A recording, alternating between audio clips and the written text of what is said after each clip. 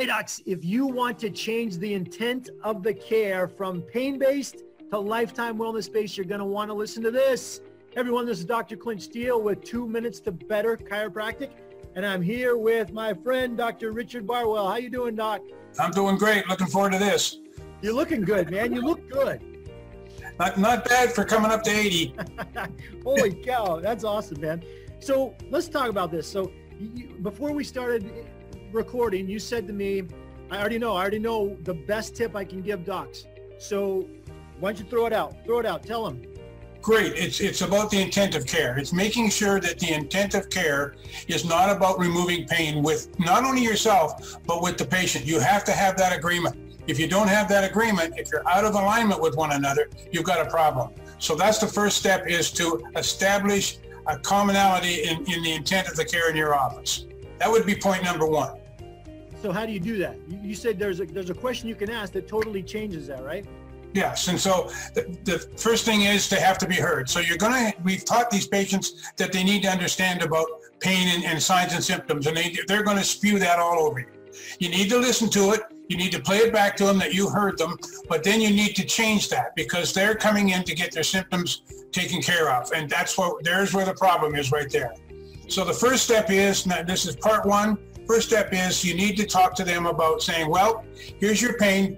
What you need to know is that there's three systems in the body. There's the passive system in the body. That's the bones and joints. They don't do anything on their own, so they can't be the cause of your problem. Then there's the active system, the muscles. They move not only the bones and joints, but they create every other action in the body.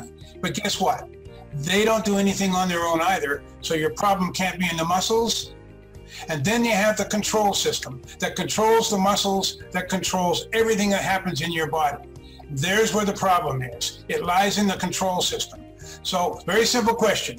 Which do you think we should be doing? Taking a look at the bones and joints, the passive system, the active system, or the control system? Which do you think would be best? That is like so basic. It's like overlooked, I bet you, by the majority of chiropractors.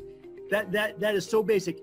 And in my own experience, in taking my practice from where it was to where it is now, lifetime wellness-based practice, I didn't do it that simply, but in a roundabout way, I could have done it a lot easier by just doing that. But ultimately, that's what has to happen if you want to build lifetime wellness-based practice. If you want to take chiropractic away from pain, docs, this is what you have to do.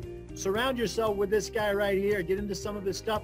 Check out his website right below his wonderful face right there. And we'll catch you next time. Thanks so much, Doc, for being with us. I appreciate it.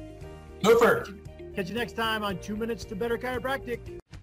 This episode of 2 Minutes to Better Chiropractic has been brought to you by True Chiro. Check us out at truechiro.org. That's TRUCHIRO.org. Also, make sure to follow us on Facebook, not only at True Chiro, but if you're a chiropractor, please join our private Facebook group for docs only at the Chiropractic Truth Tellers. We'll see you there.